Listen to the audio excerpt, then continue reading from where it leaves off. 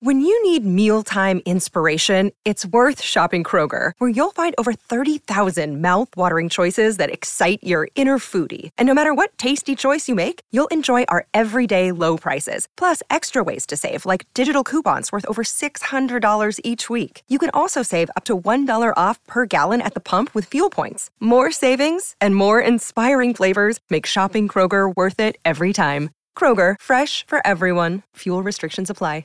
This show can be found on Podcast DC, the new local app with hundreds of options in local news, health, and, of course, of the DMV region. Download the Podcast DC app to hear all the Empire shows as well as the other great content. Empire.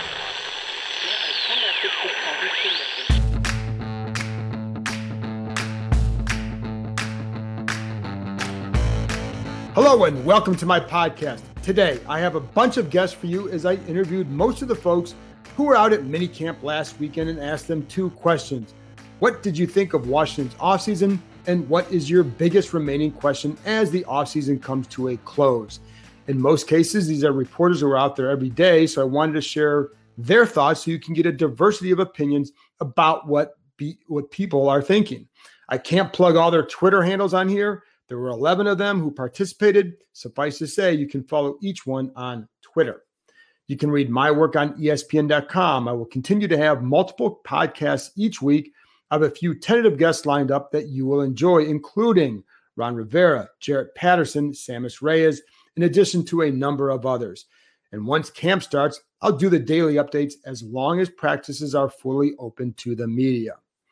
So I asked this question of other reporters, so I'll give you my answers. As far as the offseason goes, I felt Washington had an excellent offseason. They added more weapons on offense with Curtis Samuel, Dyami Brown, Adam Humphries. And those are diverse weapons. Humphries is not a burner, but he will be a consistent, reliable threat underneath and inside for quarterback Ryan Fitzpatrick. I like the way Humphries works off the tight end, for example, inside. Samuel's versatility will be a big plus, and Brown's ability to make plays down the field adds another element to pair with Terry McLaurin. I think they have good speed. They also have diverse speed as far as what these receivers can do. I like that. I love the addition of William Jackson III and the continued rebuilding of the offensive line. I know they got rid of Morgan Moses, but I like the idea of going with youth and building something that's sustainable. Again, with the head coach who is the power man, oftentimes they go the opposite direction, sticking with the veteran too long and not really eyeing the future, wanting to win right now. Don't know if it's going to work. Don't know if Sam Cosmi will be better than Morgan Moses, but I'm okay with the thought process. I like Morgan. I feel like he's going to be a bit of a loss. I don't think anybody's irreplaceable in this league at anywhere, but at least at these positions. But I do think, like I said, I like the thought process behind it. I like the draft, though who knows how it will really turn out. I really like Benjamin St-Juste and Brown. Harder to say what level guys like Jamin Davis or Sam Cosmi will get to until we see them in games. It's hard to say. The same is true for everyone, but it's easier to get a feel sometimes for the guys on the outside early on. I like that Davis did not look lost playing in the middle while also being responsible for calling plays. And I also like how Antonio Gibson looked this spring. Granted, no pads, but he does look more comfortable, and I think it'll be fun to see this summer just how much he's developed. The kid continued to develop throughout the year last year. As far as the biggest remaining questions, okay, there are a couple, but I'm going to boil it down to just two. I'm not going to dwell too much on Ryan Fitzpatrick and the quarterback position because you'll hear a few answers about them from others. I will say I did like the addition of Fitzpatrick. I did like the fact that they didn't force a quarterback in the draft. They had to look for some. They looked at Matthew Stafford. They certainly scouted the heck out of the guys in the draft, and I know there were guys they liked, but they didn't force a guy feeling like, hey, this guy is better for us long-term, meaning whatever position, versus just getting a guy to say, hey, now we have a guy that we can develop. If you don't believe he can be a quarterback of the future, you don't take him. They're going to have to do it next year, I believe, depending on how things go. But I did like picking up Fitzpatrick. I do think that he's overall going to be, the passing game will overall be better than last year, in part because of him, in part because of the addition of other guys on offense. I don't know what he's going to do over 17 games. And I think that's the big question. What happens if he can't or doesn't do it? We haven't seen him take a team to the playoffs. Will he do that? I know a few years ago, his team won 10 games with him quarterbacking, didn't make the playoffs. It's not all on him. Has Tyler Heinicke really gone from a guy who couldn't get a job in 2 years to someone ready to lead a team just based on one game and 15 added pounds? Don't know. There's still a big leap of faith involved here, but man, Heinicke's going to be intriguing to watch because I think, because it's Washington, you figure that backup is going to play at some point, especially if Fitzpatrick doesn't answer the questions in the affirmative. Then you're going to need Heinicke to be a guy, and maybe even Kyle Allen to be a guy that can really help lead this team. Those are some big questions. Others will get into that as well. But another big question to me, believe it or not, centers around the defense. How much better will they be getting Matt Ioannidis back, adding Jackson and Davis? I do have concerns about the depth at defensive end, and the free safety position remains a question mark as well. Not that they don't have guys who can do some things, but we don't know what they're going to do. I wonder about the quality of depth at corner, though I do think St. Juste helps, and I like that he gives them some versatility as far as what they can do on defense and in coverage. Same with William Jackson. But I know there's some concern internally about the depth there as well, so we'll see. I think the D will be really good. That, to me, isn't the question. But they will also, and I think Chase Young is going to, and Montez Sweat will be really, really good. Obviously, it's hard not to love that line.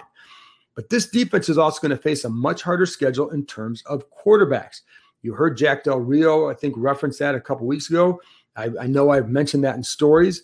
The top quarterbacks they faced last year in terms of ESPN's total QBR, and just for your reference, total QBR measures the quarterback's impact on games, not just how they threw the ball, which is what passer rating does, but measures their actual overall impact, tries to.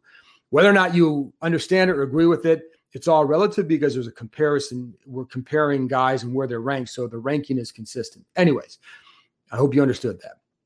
Anyway, last year, here are the quarterbacks, the best quarterbacks they faced in terms of total QBR. Lamar Jackson was at 7. Baker Mayfield, number 10. Kyler Murray, number 14. Matthew Stafford, number 15. In the playoffs, Tom Brady, of course, was in that top 10 at number 9. They faced him. This year, they face Aaron Rodgers, Patrick Mahomes, Josh Allen. I probably don't have to tell you this, but those are the top 3 quarterbacks in total QBR. So you see, these are guys that impacted games from a winning in terms of whether you won or lost. Russell Wilson, Tom Brady, Derek Carr, Justin Herbert, Matt Ryan, all of them in the top 16. Those are on Washington's schedule. Dak Prescott comes back.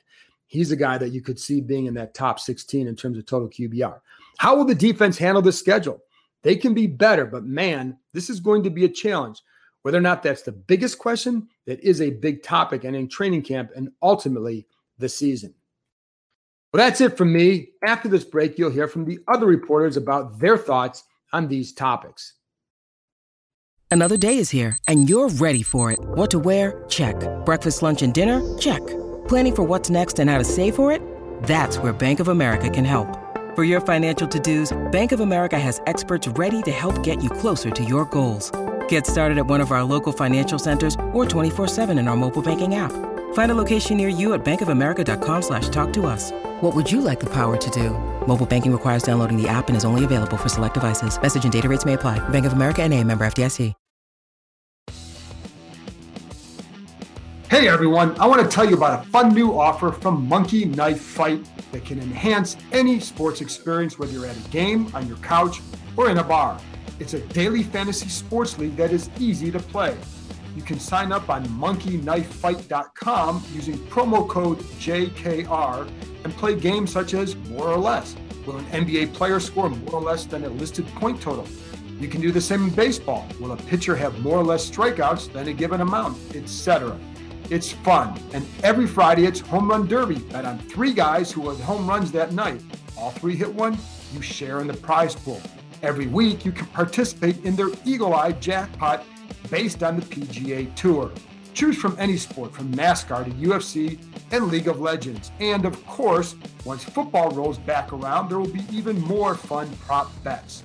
This is daily sports betting designed for the average fan to use their knowledge and have some fun. Sign up now at monkeyknifefight.com and use promo code JKR. That's promo code JKR.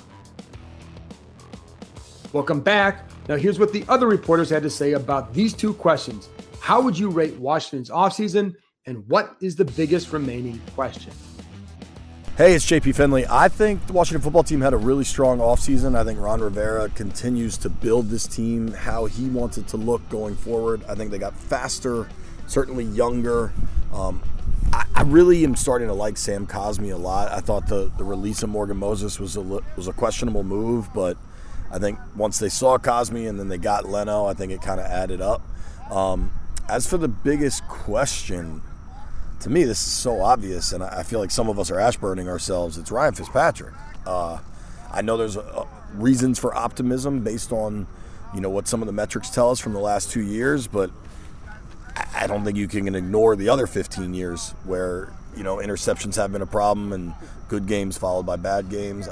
If he can be a stable quarterback presence for them for 17 games, I think it's a pretty damn good football team, but I don't know that that's the certainty some are expecting it to be.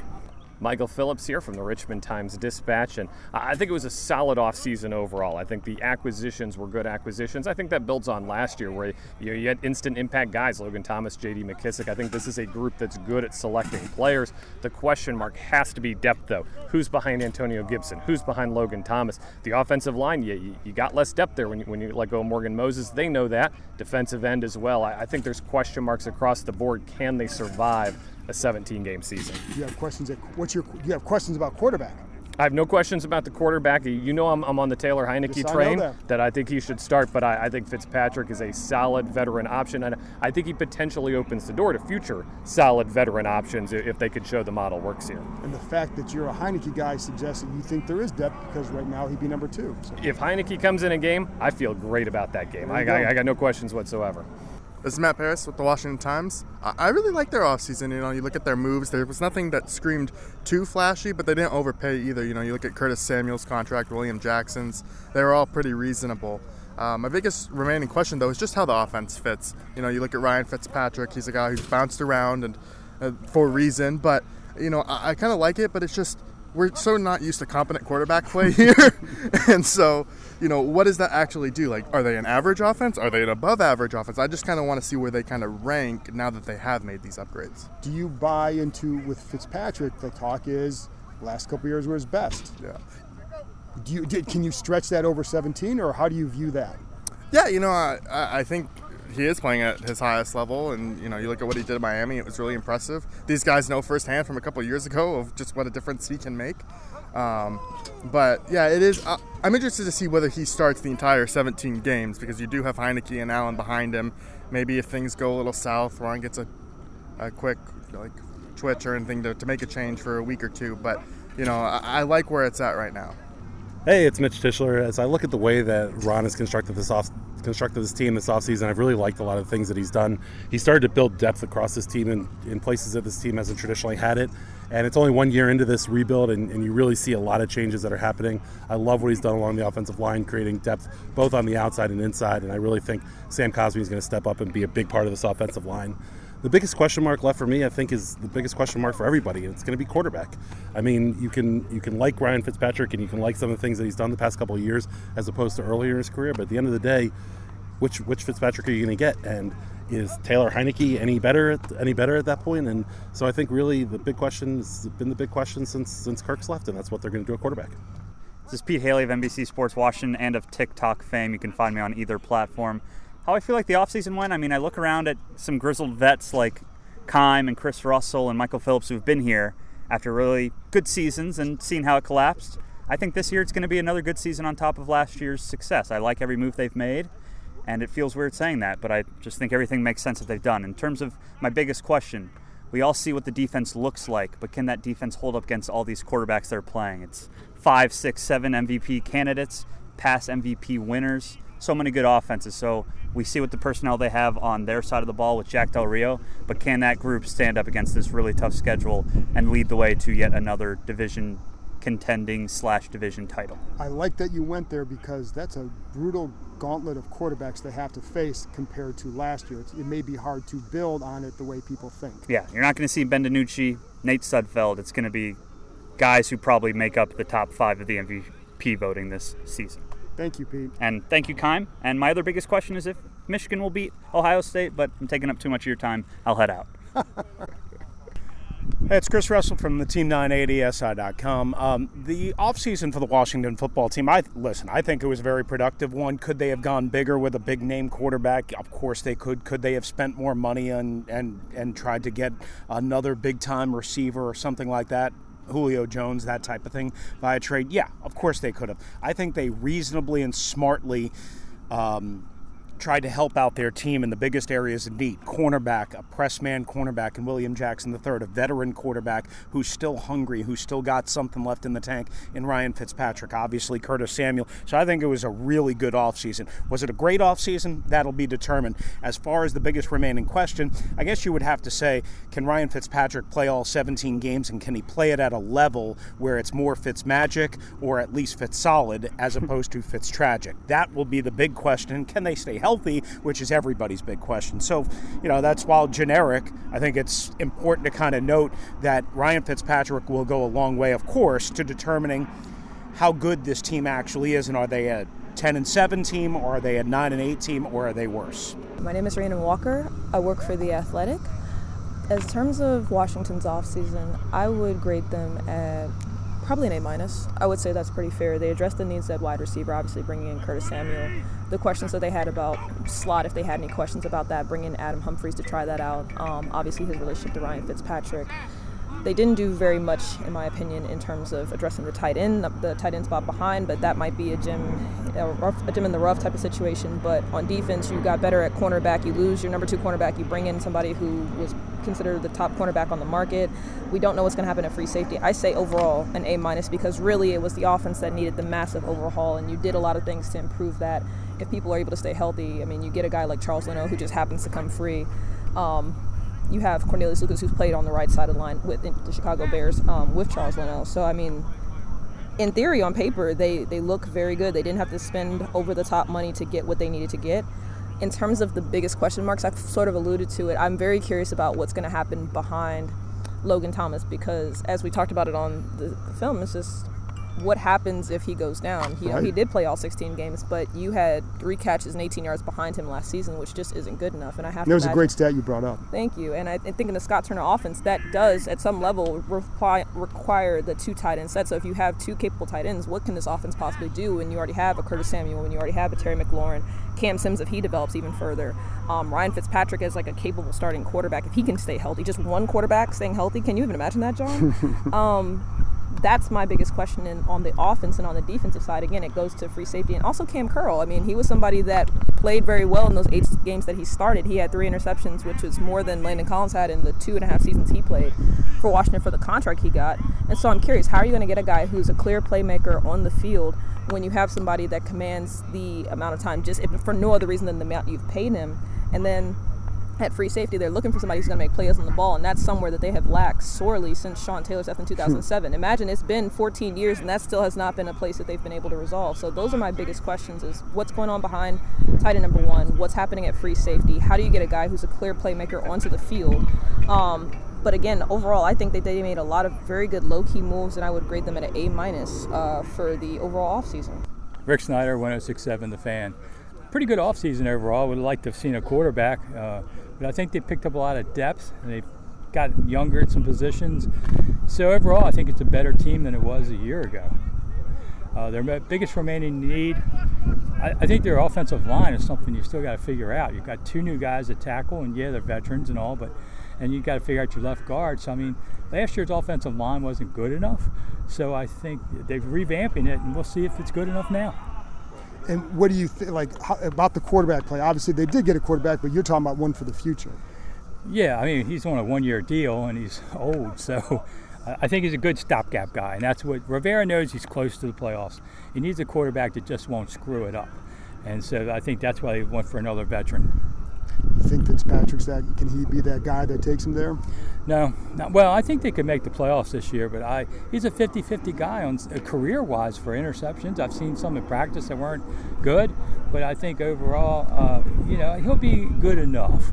But I like Heineke a lot. I wouldn't be afraid to play him. Nikki Javala with the Washington Post. I would say the Washington football team's offseason was pretty successful on paper. I think they still have plenty to prove on the field. Made a lot of good additions to the secondary, I thought, which they had to overhaul for the second time in as many off seasons. Added Curtis. Sorry, my phone keeps going off. Added Curtis Samuel to receiver, which I thought was probably their biggest addition, barring health. What else? I think the biggest question for me still is going to be the quarterback position and whether Ryan Fitzpatrick can stay healthy, and if his backups, be it Kyle Allen or Taylor Heineke, if they can produce wins in his place and if they can stay healthy. I mean, that's always going to be,